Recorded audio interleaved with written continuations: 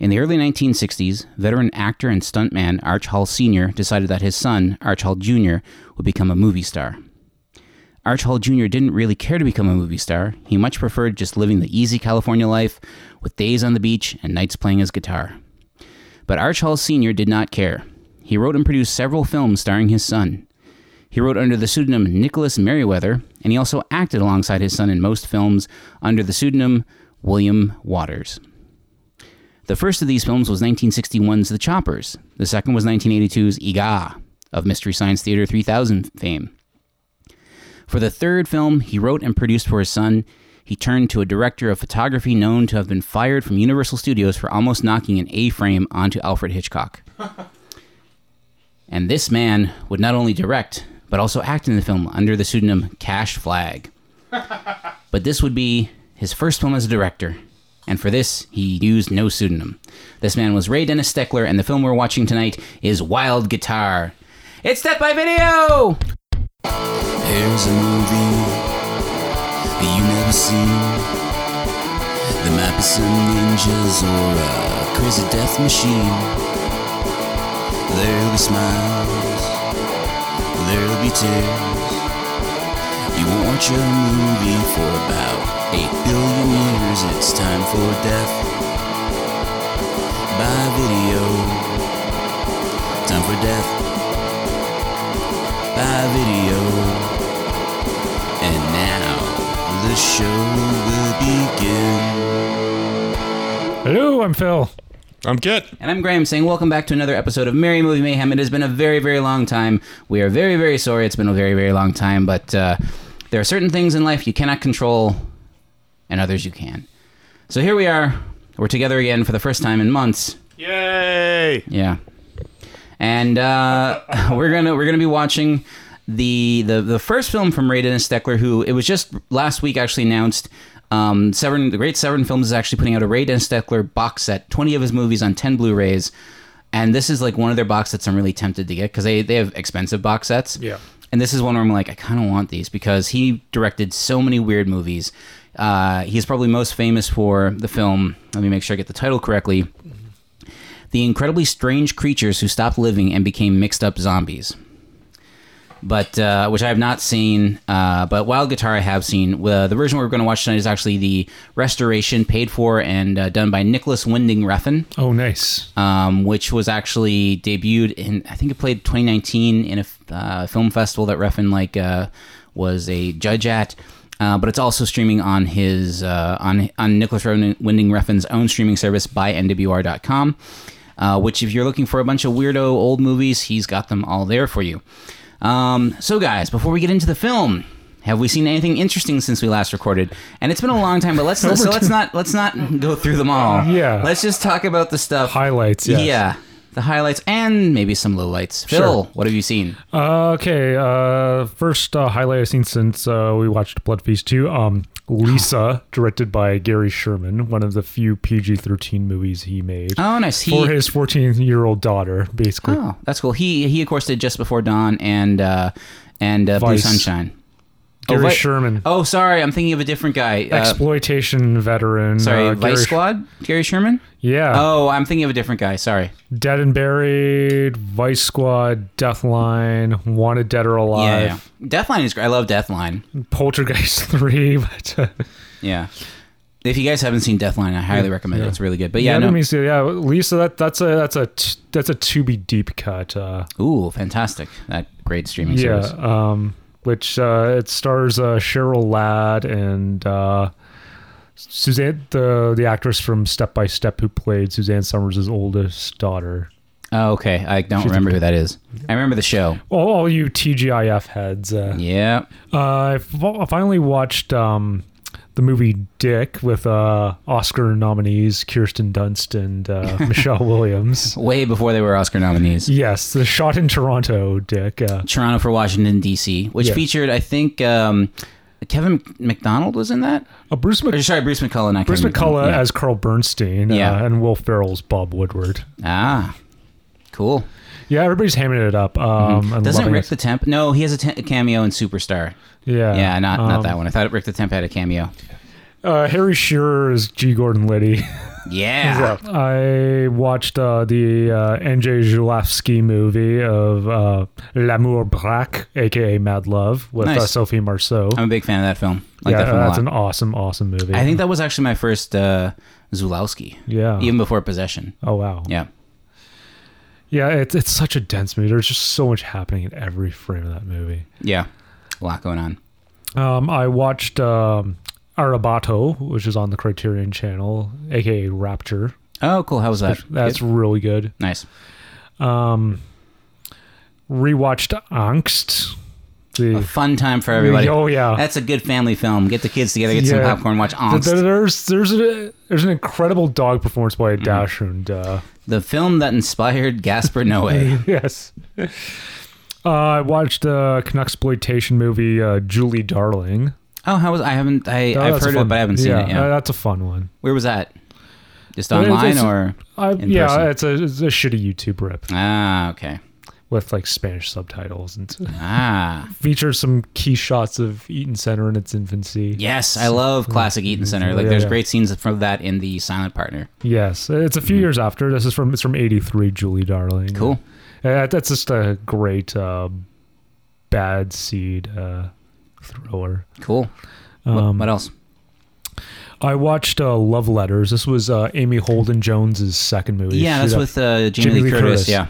So Jamie Lee Curtis was trying to get out of being a scream queen. This was I think just after Trading Places. So she was like really trying to establish herself as a dramatic actress. And Jamie Holden Jones wanted to break out of.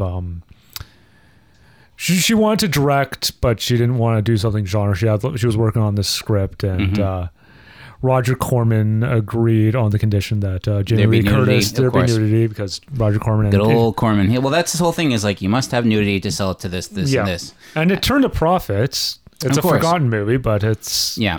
unjustifiably forgotten. They discussed it on the Dearly Departed podcast, 80s All Over, which, by the way, if you guys haven't listened to 80s All Over, know about it, it was a experiment that was doomed to fail where basically like every week they took one, I think a month from, and covered every film that was released in the United States in 1 month of starting in 1980. I think they got up to 1984. Okay. And we're like, this is impossible. We can't do it all. It drove them insane.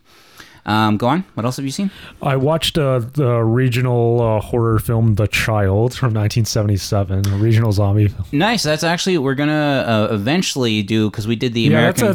that's a Death by Video future DBV movie for Yeah, sure. yeah. Well, we it's a part of the American Horror Project Volume 2. Oh, yeah. And we covered the American Horror Project Volume 1, so we will eventually get around to doing that. Nice. Yeah, that's a Tubi movie. I watched the Jack Hill film Pit Stop with Sid Haig. Nice. Great Sid Haig supporting role. And yes, late great. It's starring Richard Davalos. Yeah. And it's got like a supporting performance by young Ellen Burstyn.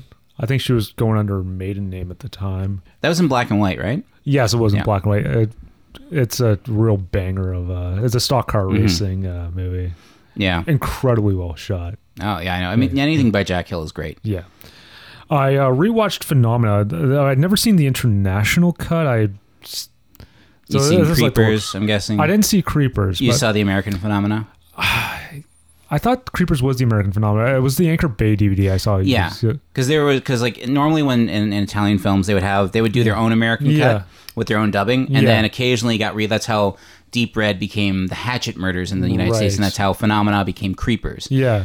So this one has way less Iron Maiden. Thankfully, I like Iron Maiden, but it was just used in like tense situations, which drained the suspense out of it. Argento was going through a phase. Yeah. I mean, it still had some Iron Maiden, but This is not as much. But the proper use of Goblin and and you have like certain sections where the characters are speaking Italian and it's not subtitled and oh, interesting. Yeah. Cool. Anything else interesting that you watched? I finally watched Carnival of Souls. That was that's something that like classic appliance spot. I've started that movie so many times and I haven't finished it just because like I was either watching it on YouTube or watching it on like some multi-pack DVD and then I had to go somewhere. Yeah. But it is a classic. But it's on, you can watch it on Criterion. Oh yeah, I forgot they did a Criterion edition of Carnival of Souls. I watched the Ozploitation movie Money Movers, directed by Bruce Beresford, of all people. Oh, okay, I haven't heard of that. Yeah, that's a really good heist movie. Everybody's a scumbag. It's got an early Brian Brown supporting role. And Cool. I watched Night Tide, an early Dennis Hopper role from 1961, Oh, yeah. directed by... I call it Mermaid Noir. Ooh, I like that. Yeah. Hopper before the drugs. Yes. I watched The Mechanic, the original Mechanic Nice. with Charles Oh, Bronson. With Charlie Brown, yep. Yeah, he's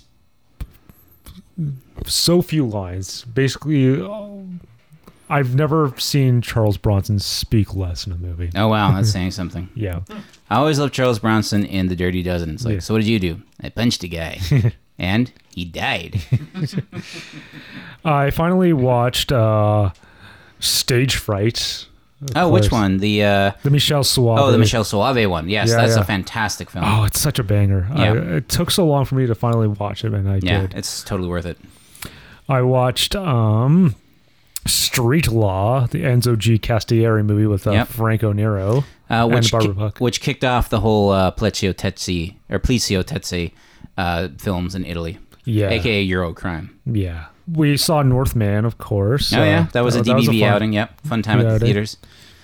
Sadly, did not perform that well. No. But you know what? We got a crazy ass Viking movie. Yeah. We can't complain about that. I watched was probably the most problematic canon films I've Which one? ever seen. It Kinjite Forbidden Subjects. I don't even want to know. Yeah. Oh, you don't know about it? No, I don't know about it. Oh, wow. Okay. It's on Tubi. I'll have to give it a watch Yeah. or not. There's 10 to Midnight, another third Charles Bronson movie. Yeah, that one's sleazy. That's where he finally where the killer Fights is the naked. incel, yeah. Yeah. But I still, what's I just remember like his whole like we can't find any clues. It's like because he's naked, because he just kills people while he's naked. And like, what's the thing where he shows like him a dildo and goes like, "What's this for? Whacking off?" Yeah, it's Kinjite also features a dildo. Oh, great. Yeah. I called it Chekhov's dildo. I don't even want to know where. Okay. I don't want to know how it goes off. Is what I'm saying. Good. But yeah, keep going. It was J. Lee Thompson's last movie as well. Oh, okay. And also features, of all people, Peggy Lipton as Charles Bronson's wife. That's an interesting mix. Yeah. I watched Ticket of No Return, underrated new German cinema film. Okay, I haven't heard of it, but Yeah, the director Ulrike Ottinger, she's going to have her whole series on the Criterion Channel oh next shit. month. Okay, cool. I gotta check it out. I watched Shiva Baby, which you're probably going Nice. to talk Yeah, about. I'm a big fan of that film. Yeah. That film's great. We rewatched Inland Empire, Yeah. which is It's with good the most unfortunate audience. Just the- Vaping. Oh God! There was somebody no. vaping in front of us, and behind us there was a chucklehead who just looking for any excuse to laugh. Like somebody would say, like, "Where are you going?" Bah, ha, ha, ha, ha, ha, ha, ha. And then something truly terrifying would happen. And you'd be like, "What the fuck? What the fuck?" A lot of 30 seconds. Yeah, there's 3 hours. yeah. 3 hours of him just being like, "What's going on?" I saw Pleasure, which you're also probably going to Yeah, talk about. Fantastic contemporary film about the horrible conditions of the pornographic industry in North America and the world. I'm Yes. assuming. But it's not an anti-porn film.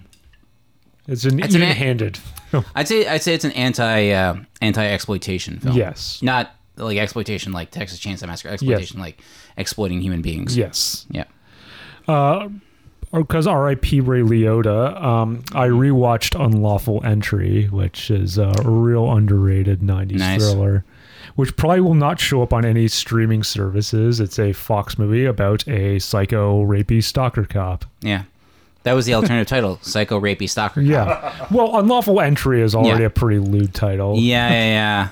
Well, I mean, And that movie made money at the time. Yeah. This is like, it came out 2 months after the LA riots. And Ray Really? Liotta is an LAPD cop. yeah, no, that doesn't surprise me that it did Yeah. well. I mean, then again, thrillers did well. Apparently, adults are going back to the movie theaters because of Top Gun 2 last weekend, so I'm hoping that trend continues. Yeah. Keep getting more grown-up movies. I don't have to, like, go to, like, weird cinemas to watch them. And another R.I.P. Andy Fletcher, keyboardist of course, Depeche yeah. Mode. So I watched Depeche Mode 101, which is a movie I'd never watched in its entirety. It's a concert film. D.A. Pennebaker is one of the 3 directors. Oh, shit. Yeah, and there's also like a sub bit. It is a concert film, but it's also a road tour movie because there's like an adjacent tour bus. It's like a bunch of teens who won a contest who got to follow Depeche Mode on tour. So they're on their own tour bus, and it's so it's basically proto reality TV.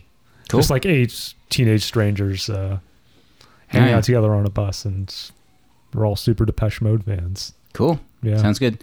What else? Is that the end of what you've seen that's interesting? That's it for what I've seen. It's interesting. I've picked all the highlights. I didn't want to take forever. Yeah. Cool. All right, Kit, what have you seen recently that has been interesting? I haven't seen much. No. Okay. You say that every time, and every I time. I have seen a lot. It's been a while. I'll Yeah. stick to Stick to 3.5 the highlights. star above. Ooh. Let's see. I saw the Spielberg West Side Story. It's fine. It's good. I kind of liked Yeah? it. I mean, it's good. I want to see it, but I haven't It's seen good it yet. in spite of Ansel Elgort, who I swear has like 0 charisma. I don't understand. He must have money on. Dirt on somebody. What was he in again before this? Was it Baby Driver. Baby Driver? Oh, yeah. That's his big thing. And also Yeah. there was a weird. I'm not even sure. There was a Me Too kind of thing around him as well. Yeah. Yeah. I think he was maybe grooming like some sort of statutory kind of thing. I don't know. I'm just Creeps, though. speculating. Yeah. But anyway, that film works despite him being the lead. Mm-hmm. Watched Uncle Buck for the first time. Never seen it. Oh, nice. Good old John Classic. Candy. John Candy and John Hughes. Thank Yeah. you. At the peak of their power, so to speak. I always remember that movie playing on CBC all the time because it had a Canadian lead I never caught it on TV. It would always be The Great Outdoors. That was the John Candy movie that they'd show. with Dan Aykroyd, right? Yeah. A Canadian. TV all the time. Yeah. too. That was a Canadian two-hander. Canadian two-hander. That's what we call him in the business. Then I checked out David Lowery's The Green Knight. How was that? It's interesting. I dug it. I dug the vibe. Yeah. Like, and I think there should be movies like that where a director has clearly taken a bunch of acid and got really into like Lancelot lore and decided to make a movie about it. Cool. I think that there should be films like that. Does it succeed all the way? I don't know, but it was kind of fun. I liked it. Nice.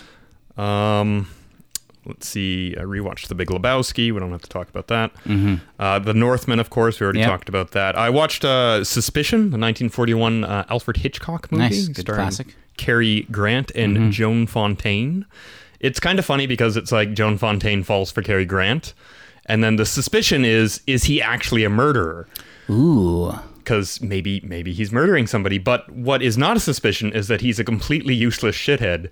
That's just a terrible husband. And she really married badly in marrying him, even though everybody was telling her, yeah, he's not that great. And she Oh. marries him anyway because he kind of swoops her off her feet. Sweeps her? Sweeps her? Not Swoops her? swoops. Swoop is what you do in curling. Well, he swooped her. Okay, swooped her. It's got all the kind of 1940. Well, like he takes her out on his first date and then he forcibly tries to kiss her. And this Oh. is somehow charming kind of a thing. It was back then.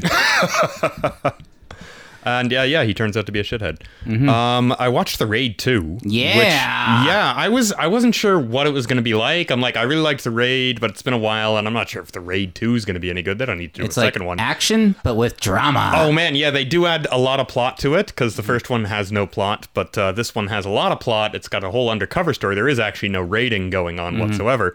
But my God, this might be one of the most violent films I've ever seen. That like bathroom stall fight scene is amazing. But every fight Yeah. scene is like a broken arm, like everything twisted the wrong way. You hear every punch leads to a crack of bones. Yeah. It is incredibly violent Oh, and it is gruesome. So good. Really dug it. I dug around on Tubi for some fun older movies, and I found If You Meet Sartana, Pray for Your Death. Yes, that stars Lee Van Cleef, right? Is it Lee Van Cleef? I actually forgot. I know apparently it's the first of a series of Sartana Yeah. movies, and I there's a think bunch of that's- them, it's Lee and Van they all Cleef. have friggin' awesome titles. Cool. Like Sartana's here. Trade your pistol for a coffin. Yeah. I am Sartana, your angel of death. Yeah. They're all called that, and I there's gotta like check it 5 out. or 6 of them. There's even one where Django meets Sartana. Yeah, I doubt that's an official one. That's something got to be like Probably not. It's probably like Luigi Cantini as stepping in for Lee Van Cleef and like some French guy playing Franco Nero. Let's see. This was directed by Gianfranco Parolini. Yeah, don't know his work. No, it's Gianni Jarco. Gianni Jarco is the lead. He plays Sartana in this one. I don't know if it goes to Lee Van Cleef in other ones, but Maybe it's Sabata I'm thinking of. It probably is.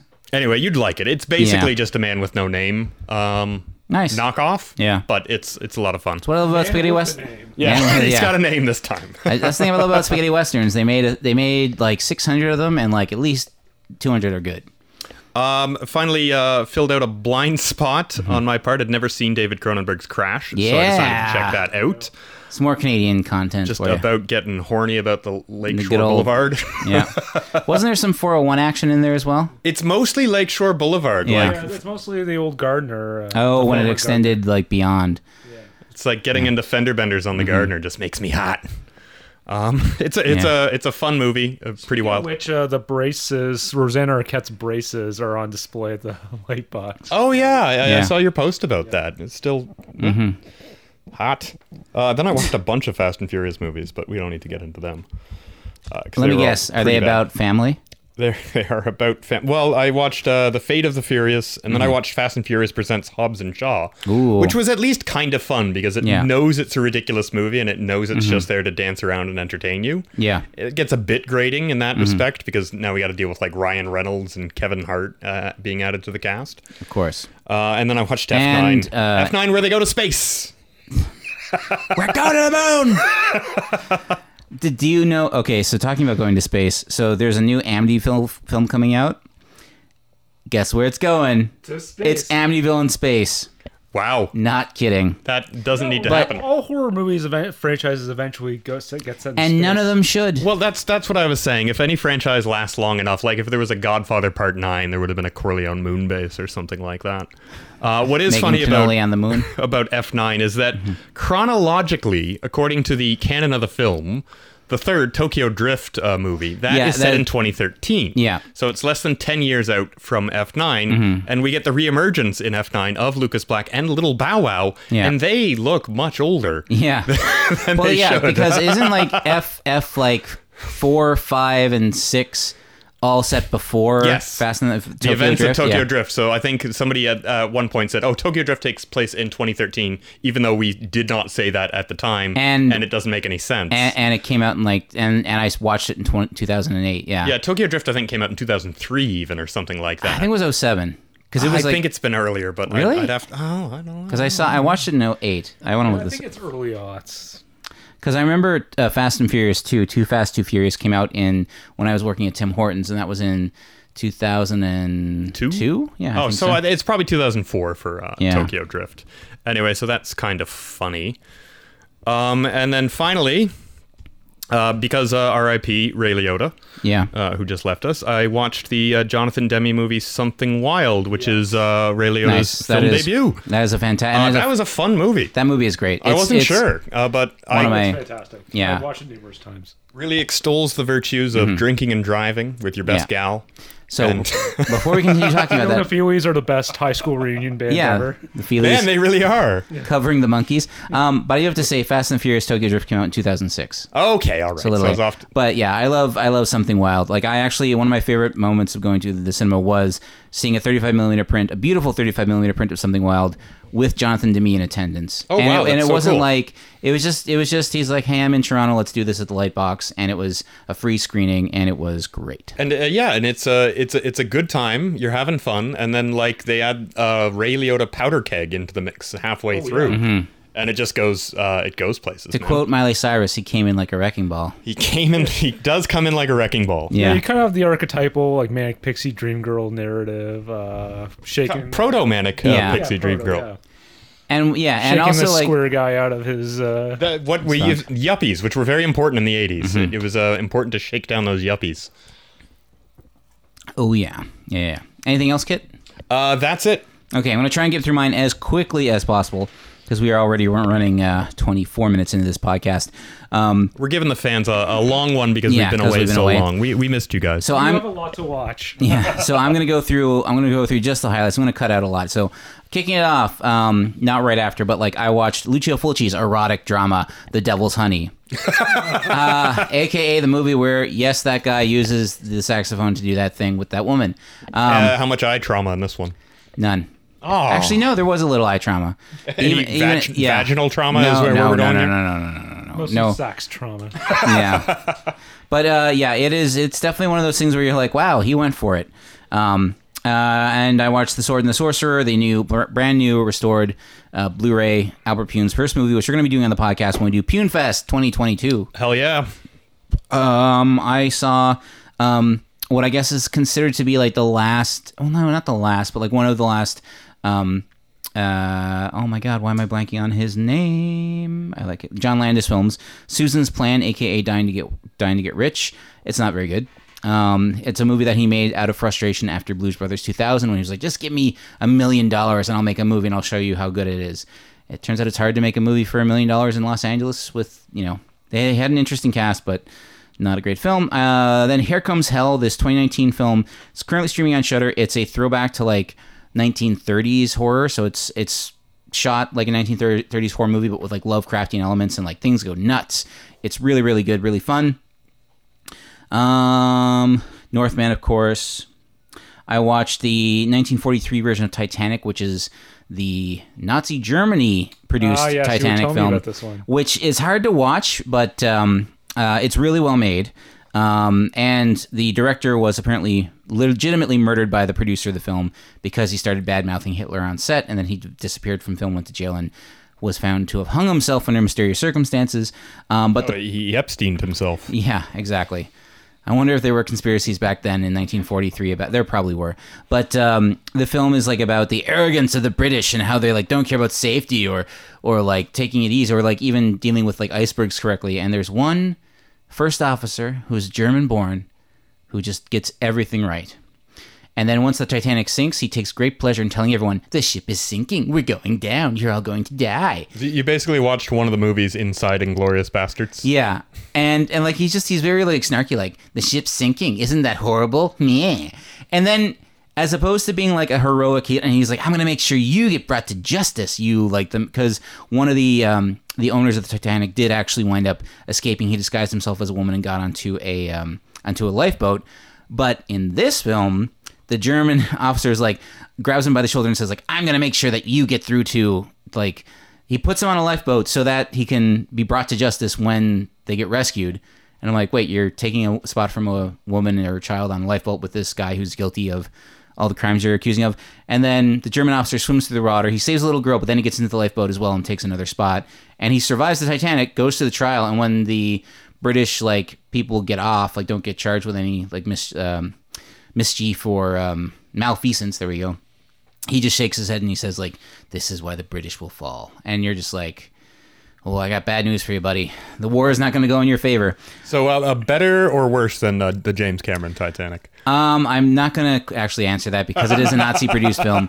But I will say there are certain things from that movie that I'm like, oh, Cameron lifted it. Because Cameron did lift stuff from a lot of different sinking ship movies, like especially The Last Voyage, a Robert Stack film from the 50s, like have shots that are straight in, like that he lifted straight into it for Titanic.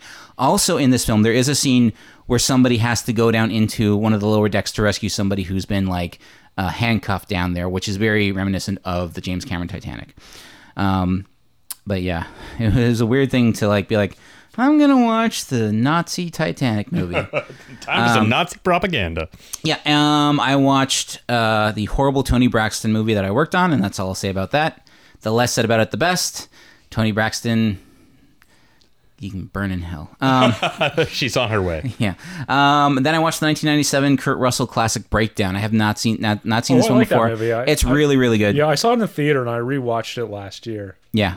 No, it's still a banger, yeah. Yeah, it's good. Then I followed up the German Titanic movie with 1980's famous disaster, Raise the Titanic, which the producers joked it would have been cheaper to lower the Atlantic. Yeah, the film's it's a bit of a slog. It's not so great. I watched the new Doctor Strange film, The Multiverse of Madness. It's fun. I watched Jim Van Beber's long in production, The Manson Family, which has an official release date of 1997, even though I don't think it got released until 2002 or 1 or 3. Was this on Shudder? It was on Tubi. Oh wow! Okay, yeah, it's on I need to Tubi. find that. Yeah, it's an interesting watch because he focuses on the family, and it's definitely him pushing everything to the extreme to get attention, and he does. Are you both wearing Christmas socks? We are. I noticed this as well. Yeah, Sorry. Phil and I are. It's almost June. It's sweltering outside. Yeah, and you're both wearing Christmas socks. We got our Christmas socks on. I of course watched the Unbearable Weight of Massive Talent with Nicolas Cage. It was another fun movie. I watched the film A Ghost Waits. This is a very, very low budget film from 2020. I highly recommend this film. It is very heartbreaking, very touching, and I really, really dug it. It's on Shudder. I probably cost as much as I spent on my feature film.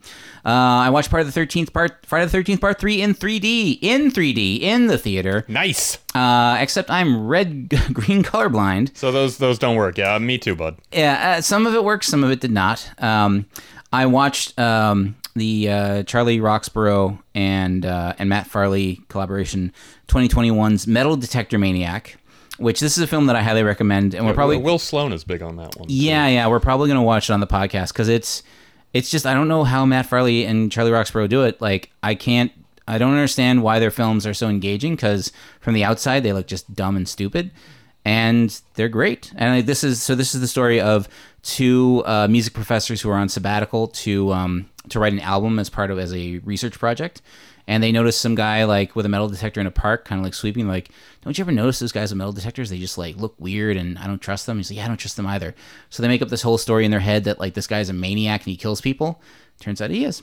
I watched a very interesting documentary called Mail Order Murder: The Story of Wave Productions. So Wave Productions still exists. It started in the 1980s. It's basically you send them your idea for it can be a script or just a description of some scenes, and they produce a shot on video movie of that, and they send it to you, and it just talks about the people involved in it and all the weird stuff they notice keeps coming back. There's a lot of women in quicksand videos for some reason or movies for some reason.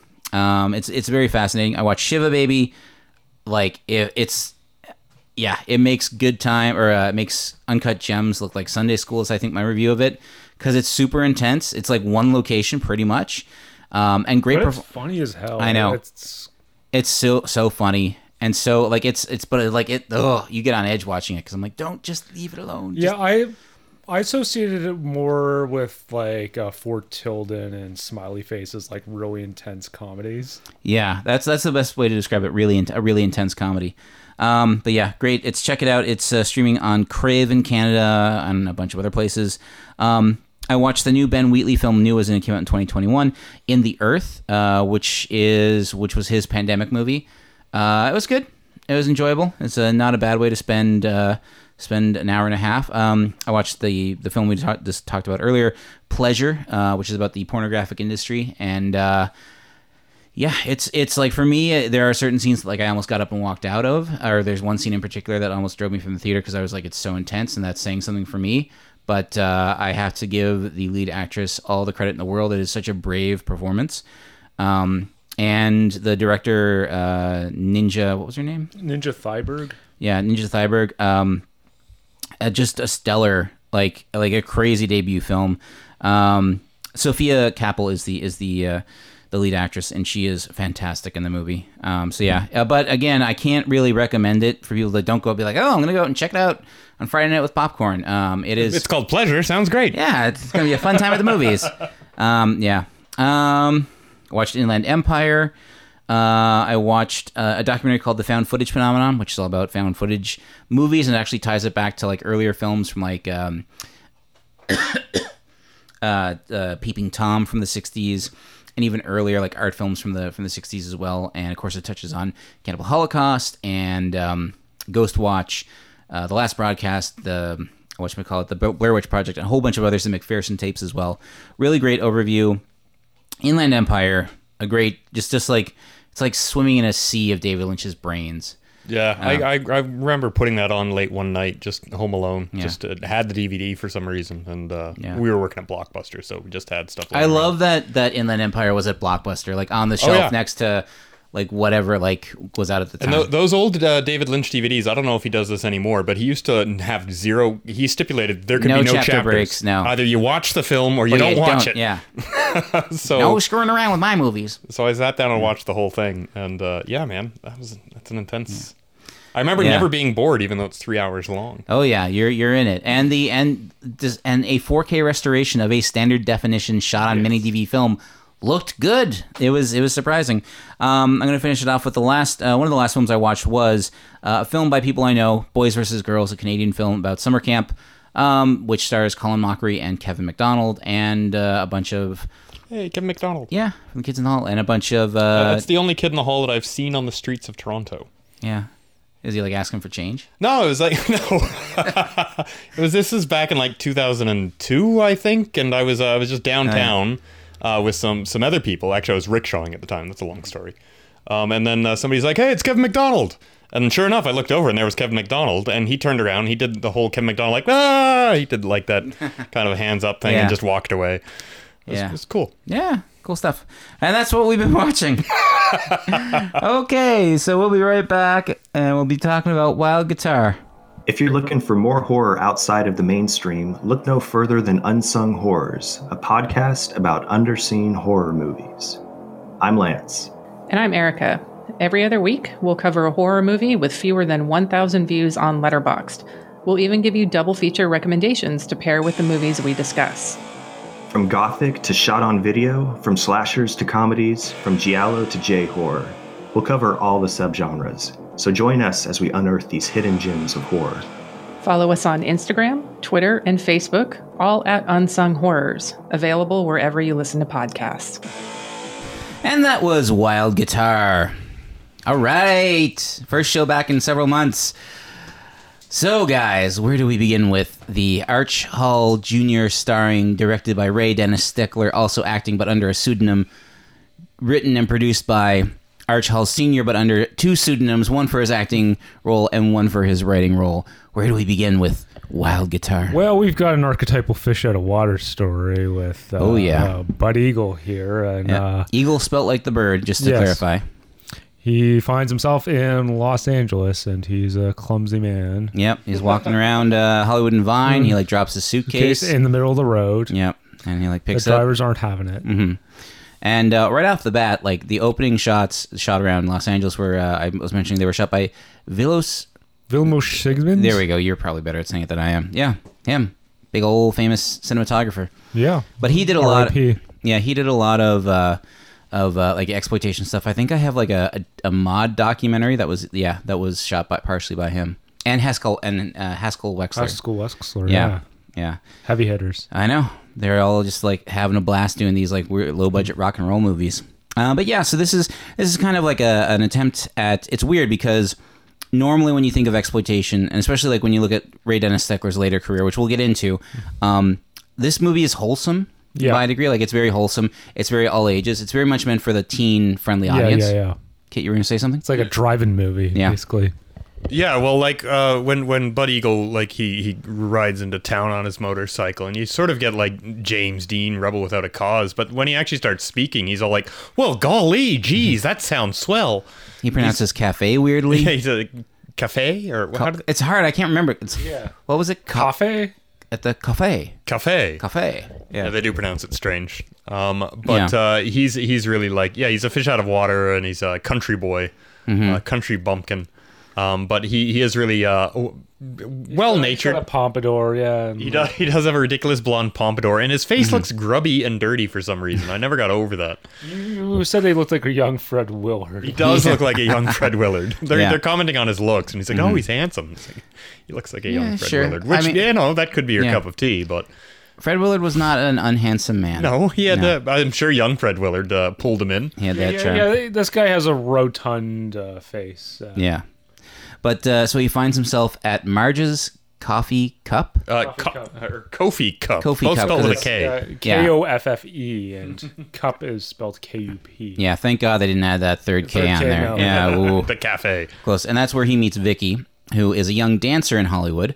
And she kind of notices. We also meet our favorite, our three stooges of the movie, the three hoods.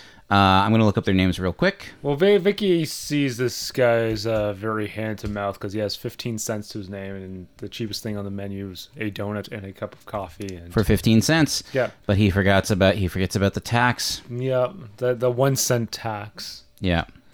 And she has an uneaten sandwich and Potato chips. Yep, and then a full bottle of cola.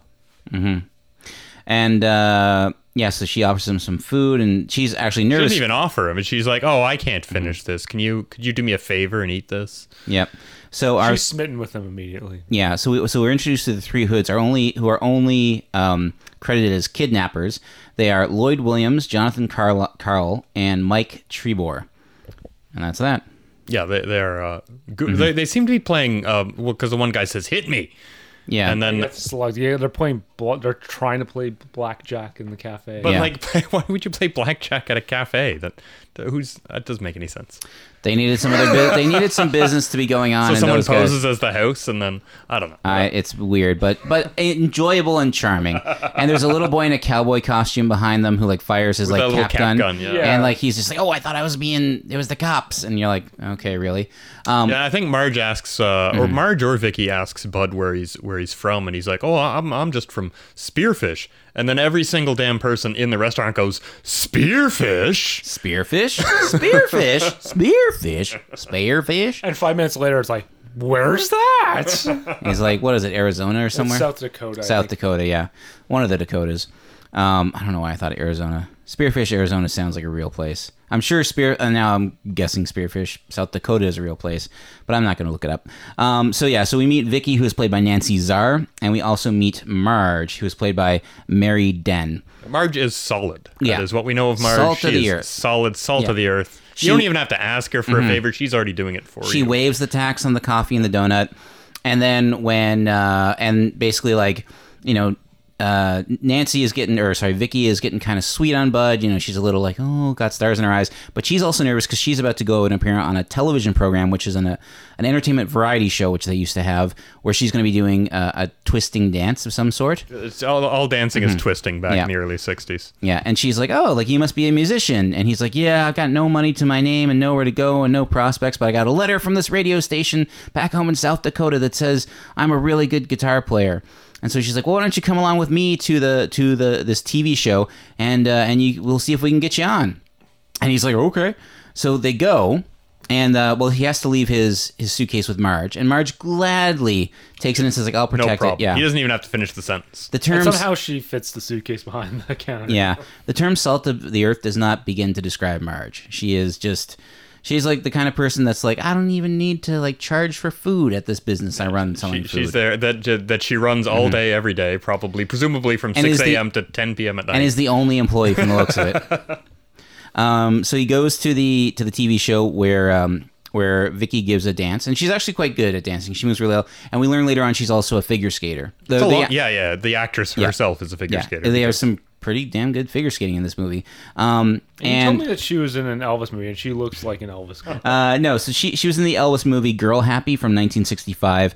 She was also in 1964's What's Up Front, so with like an exclamation point. And so I just want to read the She actually has a very Jackie Onassis vibe to her, like a blonde Jackie Onassis. Fun Jackie. Or Jackie Kennedy, I guess, at the time. Yeah.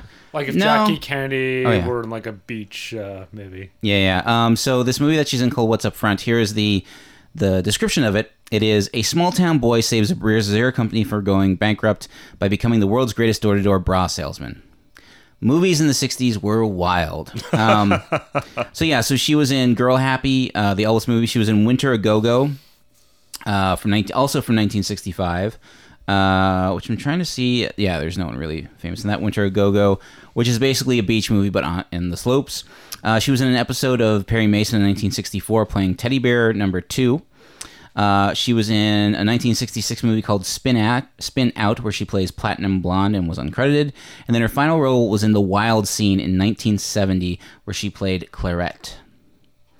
And The Wild Scene is a drama about Dr. Virginia Grant, who is a psychiatrist dealing with 5 case studies about the misguided, hedonistic, radical, and naive youth and the generation gap between their hippie generation and that of their parents.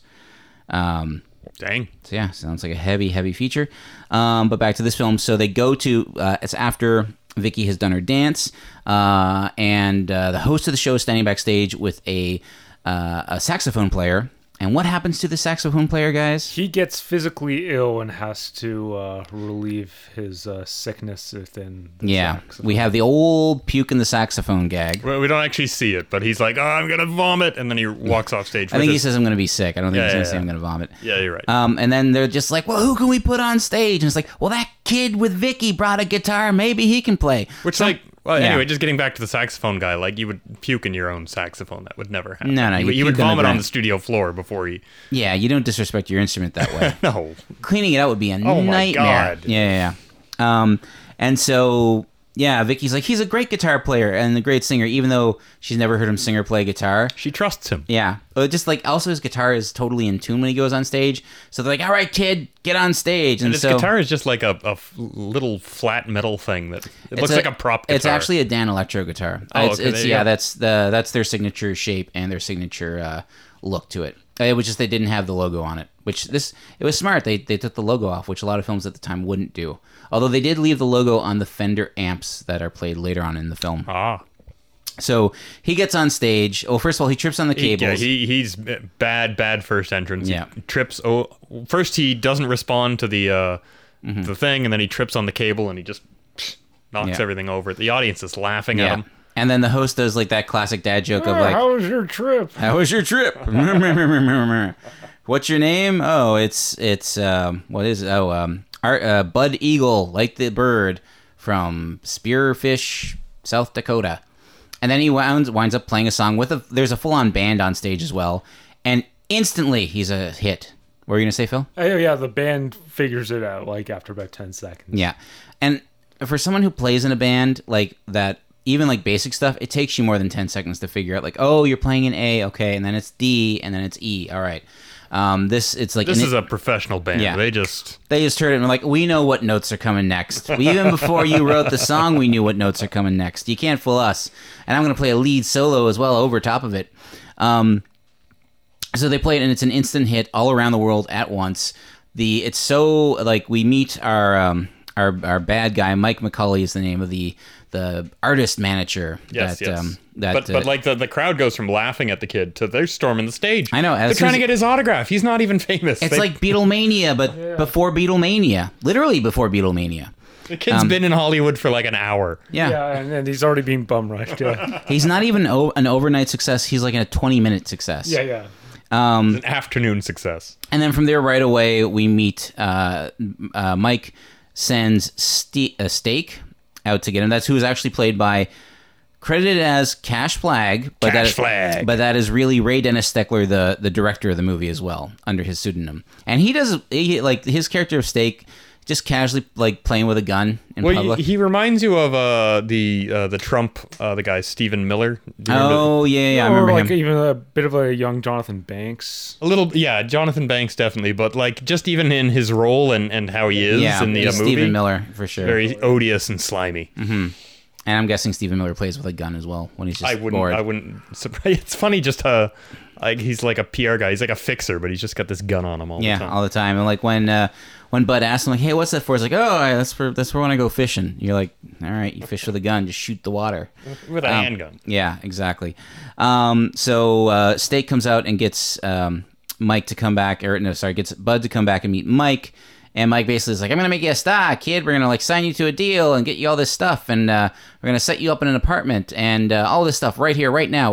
Yeah, immediately. And then he goes back and like tells Vicky like, "Hey, like go to the cafe." The cafe. No, it's not a cafe. The cafe. The cafe. Cafe. And I'll meet you there later to get my suitcase. And she's like, "Okay." And she goes off after having totally stolen her dream, like in front of her.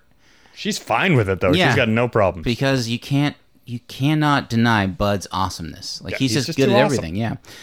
So they go back to the apartment, and this is where Mike lays out the hard truth that I own you and I control you. Bud was unfamiliar Yeah. with industry rule number 4080, which is that record company people are shady. Yes, Good exactly. pull there. Entirely. And so basically he like Bud wants like I'll leave and come back, go and get my suitcase, and Mike is just like, well, I guess we don't have a deal then, because that tells me you're not serious about this if you want to go and get your suitcase. So they send Steak to go get it, and Steak he basically tells Steak like he's like you got to go. Mike tells Bud you got to go to bed right now because we got an early morning, and Bud's like okay, and so he goes to bed. Well, he wants to go get a yeah. suitcase, but But Mike lays it out that like you can't go get your suitcase because that means you're not serious. he even like dismisses the kid. He's Yeah. like, get out of here. Don't if you go, don't come back to me. Yeah, exactly. I'll find another boy. Yeah. There's another sucker born every minute. But does not realize he has leverage because Yeah. he's got a hit song already. Like I know, right out of the gate that he wrote another himself. manager would be happy to have him. Yeah. But he doesn't know this because he's a country bumpkin. very naive.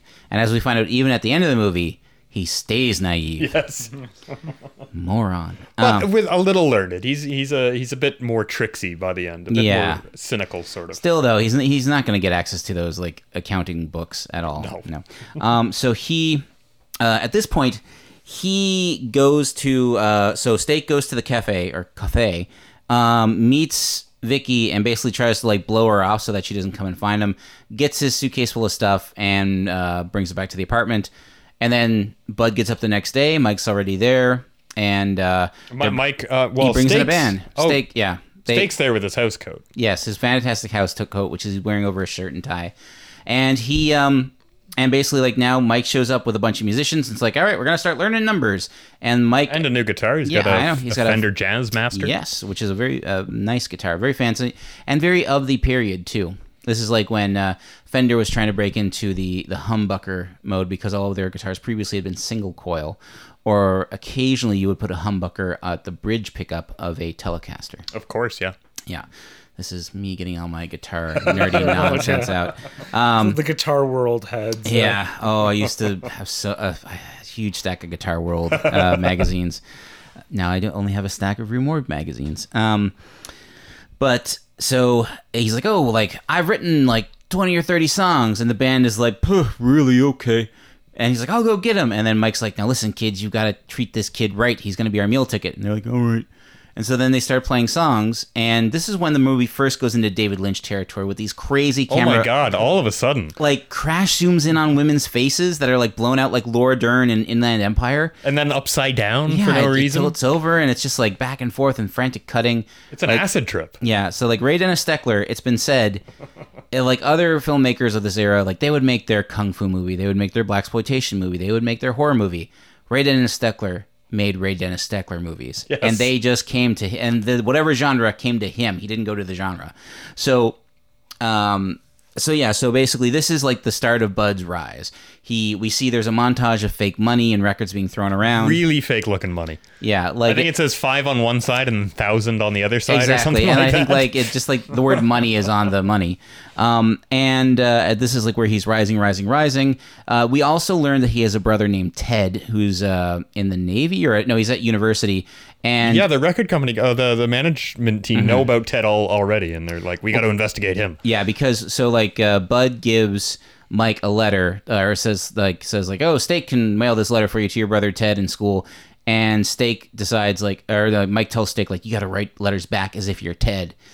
And Bud is none the wiser for like 6 months, like that his brother is like writing these Although weird letters. eventually he's like, yeah, he just doesn't sound like himself. I got to go visit. Yeah. Very bizarre. So then there's some more shenanigans where like he basically writes a song called "I Love You, Vicky," and he plays it on Like on a an Ed TV Sullivan show. and there's a dancer doing interpretive dance, and that is actually played by the director's wife, Carolyn Brandt. Ah, how about that? Yeah. It's a weird interpretive dance thing. Yeah, it's very, very odd. And the scene is mostly shot in a widescreen film. I guess format. they used to make a lot of music videos like that, though. You see, like, like bands will have like some thing that I guess was played on a show or something. Well, that's the thing, like where they've got a set and everything, and it's like a music video. Because bands couldn't tour all the time, so they would actually film like live performances at like a variety show, and then that would get sent around the country. Yeah, or countries. So Carolyn Brandt would go on to appear in many of Ray Dennis Steckler's movies, including one of my favorites, The Hollywood Strangler Meets the Skid Row Slasher, which we've talked about in the past. Which I didn't know was a Ray Dennis Steckler movie because he has a pseudonym. It's like Wolfgang Schmidt or something on that movie. And I'm like, because like, yeah, like so Severin Films announced this box set, and they start going through all the movies that he made, and I'm like, I think I've seen half these movies, but I didn't realize they were directed by Ray Dennis Steckler. So Vicky sees this and runs to the studio, meets him, and they decide to go ice skating. And there's a very great, funny ice skating sequence where like right away, like Bud, she's like, "Oh, do you want to go skating? Like I have access to the rink." And he's like, "Sure, I'm great at skating." And then the next scene is like he falls down, and he's like, "I thought you meant roller skates, not these things." Yuck. And apparently they got the Spotlight guy to stick around the rink. Yeah, because the Spotlight follows Vicky. It does not follow Bud. She's literally skating circles around him. Yeah, she's actually a pretty great figure skater. She does all the moves and stuff. I didn't see any triple sow cows. That didn't happen until Brian Boitano in the 1980s. We've all heard the song, What Would Brian Boitano Do? Triple sow cow with a double Lutz or whatever it's called. The thing that he invented. That didn't happen yet. And so she's a very graceful skater, yes. And clearly, she did figure skating as a younger woman or when she was growing up. Yeah, and then they kiss very awkwardly. Well, he doesn't open his mouth. No, her mouth is open. His is firmly shut, like he's been glued. His lips have been glued shut, and then the camera spins around them for a while, hyping up the love story element of the film, which is what we all came to this film to see. Was the tender love story? Exactly right. Yeah. A movie like Wild Guitar, I come to see a love story. Yeah. So he goes back to the apartment. I know he doesn't go. Yeah, he goes back to the apartment and he's all of a sudden acting weird. Like he wants to leave. Like, well, they got this group of teenagers that from the high school that are like meet the focus group. Yeah, meet your fan club, the presidents of your fan club from every major high school in Los Angeles. And like one of them wants him to take his clothes off, and then the other guy's taking your clothes off for squares. Yeah, what is going on? This is post-Beatniks, so it's getting weird. And this is where we learn that Mike has been paying. The presidents of the fan club are on his salary, and so he pays, or on his staff. So he pays them, and Bud does not like this at all. So he's getting up and ready to leave. He takes off his new clothes and he puts on the friggin' heavy sweater and the old cable net sweater and the like the heavy bomber jacket that he showed up in. And so he's all set to leave, but then Mike explains, like, okay, go, but, like, I spent all this money on you. And he's like, what money? He's like, I spent $50,000. And he's like, oh, well, I don't want to leave you in the lurch. So what if I just stick around and we'll do these shows and you'll get your money back and then I'll go. And Mike's like, you would do that for me? And Mike also gives him like the hard truth about how payola how the real world works. Yeah, son. You gotta pay for everything. No, didn't you ever go to high school? Wasn't there a popular boy in high school? And Bud's like, my brother Ted. It's like, well, at the malt shop, didn't all the other kids then go in and drink the same malts that he did? Well, yeah. It's like, well, he was probably getting paid by the malt shop to do that. By the malt shop. He's this malt shop mafia that's like paying teenagers paying the most popular teen to come to their shop. You better not get cut from the football team or else I'll break your legs. The influencers of their day. Yeah, exactly. Yeah. This is the thing. And by the way, just a word to all you fake Instagram accounts that are trying to get Death by Video to be sponsored by your whatever jewelry company. Oh, they're always like promoted here. Yeah, like, not even promoted there. They're asking that they want us to promote their stuff. And it's all like jewelry companies and fragrance lines and like high-end fashion. I'm like, you don't know anything about our page. We have integrity, damn it. We don't even have a Patreon because nobody would support it. Are we doing ad reads? We're not doing ad reads. No. That being said, guys, did you know Casper Mattress? I was actually going to say bleep out Casper. Are they a bad company? Yeah. Anyways, back to this film. So he's about to leave, but then Mike convinces him to stay, and so he goes. And then Mike's like, what's gotten into him? And Steak's like, he's been seeing that girl again. What girl? Vicky, the one he wrote the song about. Oh, the one from before?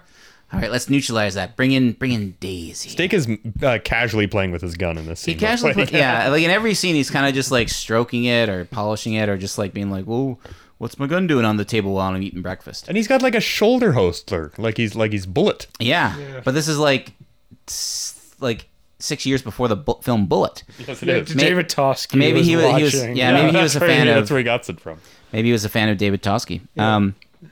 And so this is when they bring in the Ringer, aka Daisy, who like seductively dances at Bud. Oh man, she's all leg too. Yeah. She's like thrusting her legs at him, and she's got like these nylons with diamonds in them. Yeah, and she is like just doing a hard dance at him.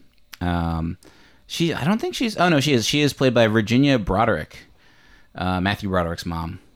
Okay. No, I'm kidding. I just made that up. It's not true. Probably true. I mean, everybody in Hollywood is the kid of somebody. And that's the only film she was in. I'm assuming she was probably a burlesque dancer at the time. Yeah. She moved like a burlesque dancer for sure. So she comes in and like she's like constantly trying to like, you know, seduce him, and like Bud is like reacting in terror, like I have to get out of here. So like she chases Terror mixed with like, I wonder where this is going. Yeah. Yeah. So like she chases him around the pool, and then she gets back. Oh, we should point out that at this point, this is when Mike's previous ingenue. Oh, before Daisy comes in. Yeah. Yeah, the young, what's his name? Don or the wavy haired. He's like, in my day, wavy haired young man. I love Proctor or something. Yeah, Don Don Proctor, Proctor, played by Robert Crumb. Yep. And he comes in like perfectly disheveled drunk guy with a suit look. He looks like he's from. dripping with sweat. He kind of looks like Steve Buscemi. Yeah, Yeah. a little bit. I was gonna say he looks like an extra from like Kiss Me Deadly or the Big Sleep or something. And it's hilarious because he's basically like, I'm you in 5 years, kid. Yeah. It's like Freedom 55, but like gone bad. He's like, they chewed me up and they spit me out. In my day, it was young men singers with wavy hair, and now it's kids and you don't even know what they're saying. It's all this Louie nonsense. He doesn't say that, but that'd be great if he did. And so he basically like lays out like, here's what happens. Like, you don't have any money, do you? No, that's how they trick you. They keep you broke and they spend all this money. They give you everything you want, but you can never leave. And then you meet the fast pencil. What's the fast pencil? That's how they cook the books. The old fast pencil trick. We all know that one. And so he kind of has. So Daisy comes in, like seduce attacks. Don passes out. Yeah, He drinks an entire bottle of Canadian Club. Yep, just chugging it back like and it's passes out. like it's chocolate milk. And so at this point, he wakes up. So Don wakes up, and Steak is there because Steak wants to watch what happens between Daisy and Bud. Because Steak's enjoying the show. He's a dirty pervert, in addition to a lot of other things. And so Don gets up, and he's like, good to see you again, Steak. And Steak's like, what are you doing here? He's like, I just came in for a nap. And so they get into it, like basically, the Don is gonna like hit Steak with the Canadian Club bottle, but Steak pulls out his gun and forces him out of the apartment, and then they tussle, and Steak throws Don down a flight of stairs. Yes. And this is where we get a weird, one of two Tennessee Williams homages. An old woman comes to the door and be like, what's going on? I'm calling the cops. And then from inside the apartment, you hear like, Stella! Get back in here. And she's like, okay, Stanley. So that happened. We also see an original... Sweet Bird of Youth on a movie marquee at the beginning of the movie. Yeah, well, that's the thing I like about Ray Dennis Steckler is like he likes to shoot the cities he's in. So like in the Hollywood Strangler meets the Skid Row Slasher, there's a lot of great on the street Los Angeles footage, very grimy, very gross, and like that's kind of like this film. Like it's pretty much it's the same neighborhood but like 17 years apart. So things get rough in the 70s for Hollywood. And after this, Vicky has snuck into the apartment because she wants to see Bud, the love of her life. And then she just comes in just as Daisy gets Bud cornered. The worst possible time. Classic rom-com trope. Gets on top of him and starts making out. And Bud's like, it's not what it looks like. And then Vicky's like, it's exactly what it looks like. And she storms off. And so because he kisses the same way. He's still not opening his mouth. And he chases after her through a secret door. Yeah, just in the room that none of us noticed. He's in a secret. He runs out through a secret door, beats her to the floor. I'm guessing he just jumped off a balcony. Yeah, I think he repelled her. There's a little parachute on the balcony. Yeah. And Or maybe he's just Spider-Man. That would be a great third act unexplored element. Yeah. Spider-Man. So he gets down there, tries to convince Vicky not to leave. She leaves. And at this point, we see a hand in a bush, like making a finger, like come here motion. You know how it happens in the big city. Yeah. And then our three kidnappers, the three dopes arrive, and they're like, we're kidnapping you. we're gonna take you out of here. We're gonna take you for a ride. It's like, I don't have a car. Ooh, should we take the bus? No. Do you got a car, bud? No, don't look at me. I got nothing. I got it. We'll walk. Oh, that's why you got the brains. Well, they even call him Brains. Yeah, that's too. why And you're he's brains. He's like And he keeps using the wrong words for everything. Yeah, he's a very much like a, you know, you guys remember Little Carmine from The Sopranos? Yeah, like the guy's he's always, you're on the precipice of a major crossroads. Yeah. It's all stuff like that. Some stuff that this guy says is like, there's an elephant of truth to what you're saying. Yeah, exactly. Beware the tides of March. Yeah, like funny stuff. And They are really zany, like they're basically mafioso Three Stooges. yeah, but so they get them back to like the thing what they call the shack, which is like it's clearly It's also got 3 dead bodies in there, as it turns out. weirdly, but it also has like fake castle wall sets for walls. Okay, so maybe it is like a Hollywood I think it's like backlot, I think it's just sort of like a storage room out at like whatever studio they were in. Like this so will the be dead our bodies could be props. Yeah, I but think they that- look realistic. yeah. Well, one of them looks exactly like the mother from Psycho, so who knows? Ah. Yeah. And so it's at this point where like they can't figure out how to properly treat Bud like a hostage. So Bud kind of steps in, and this is when you like Well, he takes the gun from them. right Yeah. away, and then he gives it back to them, being like, "No, take me hostage. It'll be better." And they're like, "Oh, okay, that makes sense. We'll ask for five large ones." And Bud's like, "No, you got to ask for more. Ask for like 15." And they're like, "Really?" He's like, "If they'll pay 5, they'll pay 15." And they're like, "Wow, yeah, you must be worth something." I like it when Bud does snatch the shotgun from the one guy, though. Mm-hmm. He's immediately like, "Oh, why is it always gotta be this way?" Yeah, just crying. And so Bud basically like figures out like, here's what you're gonna do. You're gonna tell them to drop the money Oh here. man, we did forget the dancing scene earlier at the Oh, Kofi right. Cafe. So yeah, they start playing Bud's single. Well, because before they reunite, Yeah. Vicky's all distraught. She's there. She's Yeah. hearing Bud everywhere now, and she's all distraught. And Marge is like, "I've got a surprise for you," and she puts on Bud's new record. This does not cheer Vicky up. No, but everyone else in But the everyone cafe. else in the cafe, they including get- the mobsters. Yeah, it's like I what know you have shots in record stores where literally everything is in the record store are is Bud. singles. Yeah. Or like cutout. He's got these life-size cutouts of him like wearing sunglasses and stuff. Yeah, full albums, and he's only been at it for like a week and a half. And also, like, you see them, there's a scene, like, way back in the movie, like, when they're like, hey, which photo should we use? And they're all the same photo. Yeah, This one I want for the album, and this one I want you to put all over the city, and it's the same. same photo. Yeah, and so like our three kidnappers just are like, yeah, let's get up and have a diversion. It's like, what's a diversion? Oh, it's like in the military. You got diversion 1, diversion 2, and diversion 3, and it's just like, what are you guys even talking about? So they get up and start dancing, and they're like hard dancing too. They're like really shimmying and kind of Like with like dead eyes, though. Dead Like, eyes, yeah, very just having- serious look on their face. yeah. Okay, so back to this now. So Yeah, skip forward back to the kidnapping. yeah, scene. so Steak goes and drops off the money, and they take the money back to the hideout, and they're like, oh, we're gonna split it 4 ways. And Bud's like, 4 ways is like, and they're like, Steve's yeah, also, like, seeing everything, observing everything from the that's bushes. true. Yeah. He just went and hid in the bushes, which I'm pretty I sure mean, he he has like, quickly determines that these guys are a bunch of dopes. yeah, because they're like, we got the money, yeah, like out in the open, and then they run back. Well, and then the one guy's like, "Why don't you tell the whole neighborhood you dope?" And he hits him with his hat. Yep. Why I oughta. And so they go back, and it's like, all right, we're gonna split this 4 ways, $15,000. And Bud's like, no, I'm not gonna take any money. This is all for you guys. And like, duh, we don't know how to split 15 grand 3 ways. It's like, that's the easiest. It's 3 5s. Come on. Splitting it 4 ways is harder. And this is this point that Steak breaks in, and so the 3 Stooges and Bud basically fight him off and escape. Bud gets the money back. And then, no, sorry, not Bud. Steak gets the money back, and then Bud goes into hiding. Well, and then the Three Stooges kind of bumble away, like they're Yeah. knocking into one another, knocking into One walls. of them runs into a fence. Yeah, this is very drawn out. Oh, it's so funny though. It's great. And then after that, Mike and Steak are like, well, I guess we'll just plant our own story that he's been like kidnapped. And it's at this point where Which they do. It goes into Yeah. the next newspaper the next Yeah. day.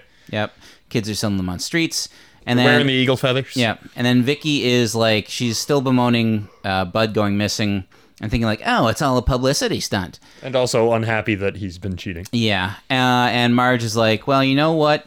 I got some help in the back. I got a dishwasher. You let me bring him out here. Hey, you, get out here. And it's Bud. I like when she yells back there. Yeah. You hear a clatter of pans. Yeah, like he was startled Yeah, apparently. yeah.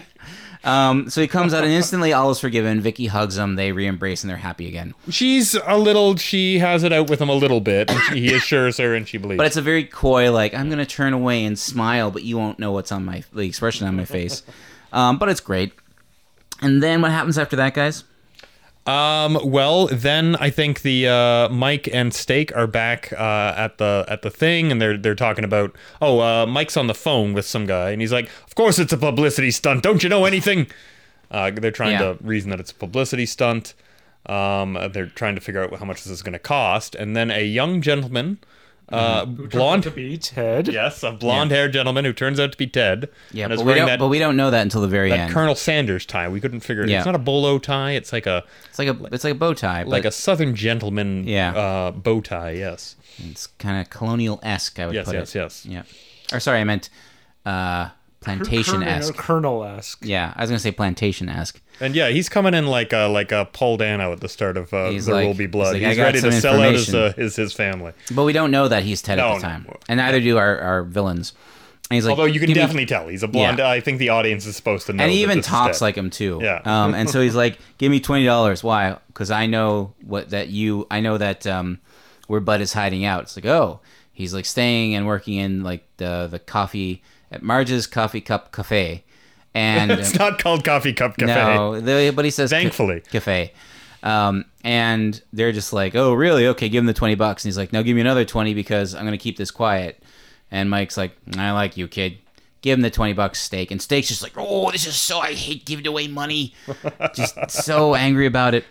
And All the characters are very cartoonish in this movie. and so we should point out earlier in the film, so that Bud can crank out more songs, Mike gives him what he calls a midget tape recorder. Midget tape recorder. But that word was quickly replaced with mini for all electronics, because why would you call it a midget tape recorder? It's It's for tape recording midgets. It's a small recorder, so that he can record songs as he goes. And this will play in at the end of the film. This is what they call foreshadowing. Chekhov's tape recorder. Yes, Chekhov's tape recorder. And so... Oddly enough, Chekhov's gun never actually goes off. no, it doesn't. We see Steak playing with that gun the whole time. He never Yeah. fires it. Yeah. I don't even know what the word is for that. Something that you see that is supposed to go off and then it doesn't. Who knows? So then they corner Mike and Steak corner Bud at the cafe as he's bringing out garbage. And they talk about this whole thing. They basically break the whole deal like, yeah, I'm ripping you off and who cares and blah, blah, blah. And then Yeah, and if you go to another manager, we'll just plant that story that Daisy was all over you. We'll tell Yeah. your whole I bet your brother Ted would like to read about that back in Spearfish. And he's Huh? like, but that's a lie. He's like, yeah, but she'll say anything I wanted to say, kid. Yeah. And then all of a sudden Ted opens up They also threaten Daisy. Yeah, they threaten to hurt Daisy. It's like, They're so like, wait, and if your voice dries up, then we'll hurt your girl, yeah. too. And Vicky, they threaten Vicky, sorry. Yeah, and then Bud even says like, so what you're saying is, if I don't do what you say, then you're gonna like lie about me in the paper, and they're like, and if I stop singing, then you're gonna hurt Vicky, and they're like, yep, that's about it. And You got us right there, kid. And then at that point, Ted comes out and says like, I'm sorry, Bud, the tape recorder just ran out of tape, and they're like, tape recorder, you. It's like, you met my brother Ted earlier. It's like, oh, I should have known better. So Tape shuts the door, and this is when the epic fight scene between Yeah, more hijinks happen. Steak and Bud happen, where they fight all around the parking lot, up into the back of a truck. Steak loses his gun, and they Yeah. kind of just step They have on to it, engage in that's it. fisticuffs, and this is where more crazy editing happens, where it's just like quick cuts and random craziness. It also happened in the shed scene when Steak busted in on the Three Stooges and Bud. I was hoping the Three Stooges would come back and kind of like aid Bud in this end thing, where it's like, you made us rich, now we're gonna help you out, pal. Doesn't happen. And so eventually he beats Steak, and then he corners Mike, and he's like, and Ted comes out, and they're just like, well, what are you gonna do now? It's like, and Bud's like, well, how about we do this the right way, no payola, no nothing. And Mike's like, you know what, it just might work. And they all shake hands on it, and everybody's happy. And it's like, why would you keep Mike as your No, manager? don't keep Mike as a manager. Mike's a bad guy. And also, Mike is like, I've got an idea, kid. And then, like, cut to just... Cut to a film slate being like, the Bud Eagle movie, click. And it's him Yeah. playing guitar and singing, and there's a song and dance singing on the beach. He's doing the Elvis movie. The, Yeah. Aloha. What's the Elvis? Blue Hawaii. Blue Hawaii. And also like this is when that, and also like beach movies are big, like Frankie Avalon and Annette Funicello, yeah. Can't remember. Yeah, so it's like it ends on a beach, and then it ends with a fake freeze frame where the actors just stay still, but the water's still lapping up behind them, and then they fade away, but They the just beach is still disappear there. like Yeah. ghosts. I know that's the twist. It's like an M. Night Shyamalan thing. They were ghosts this whole Yeah, time. it's a prequel to The Sixth Sense. And that was Wild Guitar. Woo! Yay! We got through our first film in months. So, guys, Phil, what is your final thoughts on Wild Guitar? It's a good, stupid, fun time. Cool. Anything else more in depth than that? More in depth. It's clumsy, but it's also really well shot and crafty, which really adds to the fun of it. Yeah, it's got some great early 60s black and white photography. Oh, yeah. Like, black and white photography at this point was actually at its best just as it was going Yeah, out. that's just it. Yeah. So yeah, you just have this real snazzy visual look, and Mm-hmm. and I really enjoyed the aforementioned frantic editing of Yeah. a number of the scenes. Yeah, there was Ray Dennis Steckler. He gets weird with his movies. We'll watch some more of his stuff. I'm probably gonna get that box set because it just is like amazing. Like 20 movies it's crazy, including like his children's movies, which feature adults pretending to be children. The Proto Clifford. Yeah, but like worse, which is saying something considering considering my feelings on Clifford. Cool. All right. Thanks, Phil. Kit, what are your final thoughts on Wild Guitar? I'm pretty in line with Phil here. It seems like it's almost seems too goofy at times, but it's Yeah. got this persistent charm to it, and it is surprisingly wholesome. Yeah. Like the worst guys are the record company guys, and they're just doing regular corrupt guy stuff. And Yeah. even Mike comes around at the end, like Yeah, his whole thing like we could just do it legitimate. I never thought of it that way before. I thought No you just had to be a, payola. yeah, you just had to It be a just might work. scumbag. You mean the money just comes in and we just don't bribe people? I don't get it, but it could work. You're what? just- I pay the artists that work for me actual dollars. that's crazy, but it could work. Yeah. And yeah, everybody seems to be having fun. Like, and you get the impression that the actors are actually having fun. Oh making the yeah, movie. yeah, they're all having a blast. So that adds to the charm as well. So yeah, the thumbs up over here. Cool. I'm gonna say this is gonna be DBV approved. Yeah, I have such a fun time with this movie. This is the Wow, second time. 3 I've- thumbs up. The rare DBV, Yes. 3 thumbs up. Yeah, normally one of us is pissed off. But no, it's it's a fun, charming. It's a charming movie. It's wholesome. It does drag a little sometimes. Yeah, I mean, like it's- there seems to be filler. Like For a movie of this time, it is a full 90 minutes, which is rare. Normally, And it's it could like have been like an 80-minute movie. yeah, or an 80 minute we or a didn't need 75. like when Vicky dances. That goes on for like 4 minutes. Yeah, and I think it's interesting because I wonder if it was the hubris of Arch Hall Sr. wanting his son to be a star. So like this couldn't be the second half of a double bill. This couldn't be a literal B picture. It had to be a full 90 minutes to be an A picture. So it's not like the standard B picture 70 to 80 minutes. And like the "I Miss You, Vicky" song, which isn't even a good song. No, we get it's it goes super long, on. yeah. It just we get the whole like 4-minute version. Yeah, exactly. But without that, we wouldn't have gotten that fantastic interpretive dance. Yes, that's true. Yeah, but yeah, no, this film is great. I like it a lot. Arch Hall Jr. only did... Oh, I haven't even gotten into my trivia on it yet. Oh my god. Okay, here we go. Ray Dennis Stickler was born in Pennsylvania, and after serving in the Korean War, during which he worked as an army photographer, he drove to Hollywood to find his fame and fortune. He initially worked in props before becoming an assistant camera operator on the film The World's Greatest Sinner. And when that film's director of photography was fired, Steckler took over shooting the film. Right place, right time. I know. After getting fired from Universal Studios, he went to work as a cameraman for Arch Hall Sr. Hall Sr. gave him his shot as a director on Wild Guitar, and the rest, as they say, is history. Steckler is known for his many pseudonyms, including Sven Christian, Wolfgang Schmidt, Cindy Lou Sutters, Harry Nixon, Lou Sutters, and his acting pseudonym, Cash Flag. Steckler is known for his incredibly strange and prolific career as a director. He's best known for the films Wild Guitar, Goof on the Loose, The Incredibly Strange Creature... Goof on the Loose is a great title. The Incredibly Strange Creatures Who Stopped Living and Became Mixed Up Zombies, The Thrill Killers, The Lemon Grove Kids, Rat Finka Boo Boo, the original 1967 music video for Jefferson Airplane's White Rabbit, Cynthia the Devil's Doll, The Mad Love Life of a Hot Vampire, Blood Shack, a.k.a. The Chooper, a whole bunch of sex films in the mid-70s. I looked up all the titles. I'm like, I'm not even going to start. The Hollywood Strangler meets the Skid Row Slasher, Indian Lady, Debbie Does Las Vegas, Weekend Cowgirls, Plato's Retreat West. Okay, so now we're going back to the sex films. Well, we're out of it now. Las Vegas Serial Killer. Plato's Retreat and Debbie Does...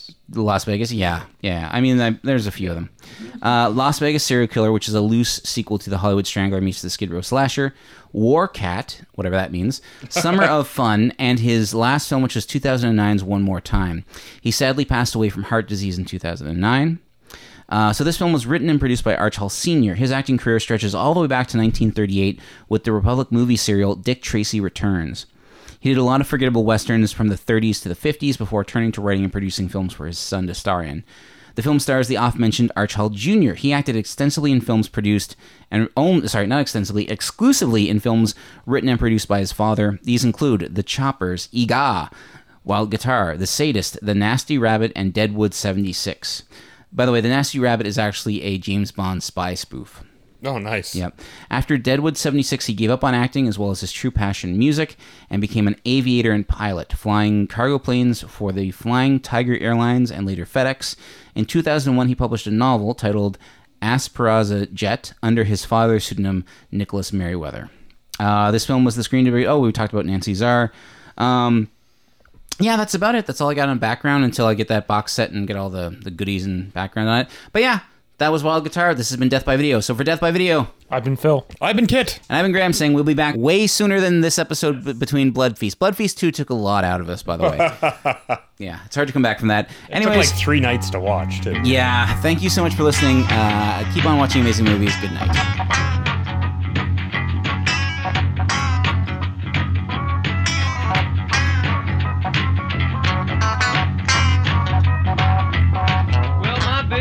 And I don't know what to do.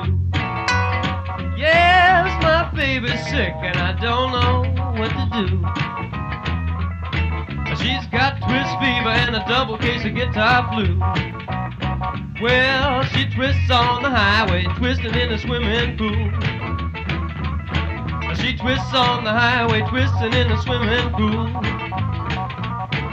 She twists her breakfast, twists right off to school. Well, twist on, baby, twist me one time more. Yes, twist on, baby, twist me one time more. Well, she can twist in the air and twist right down to the floor. She's got twist fever. She's got twist fever. She's got twist fever. Oh, fever. Yeah, she's got twist fever and I just can't leave her alone.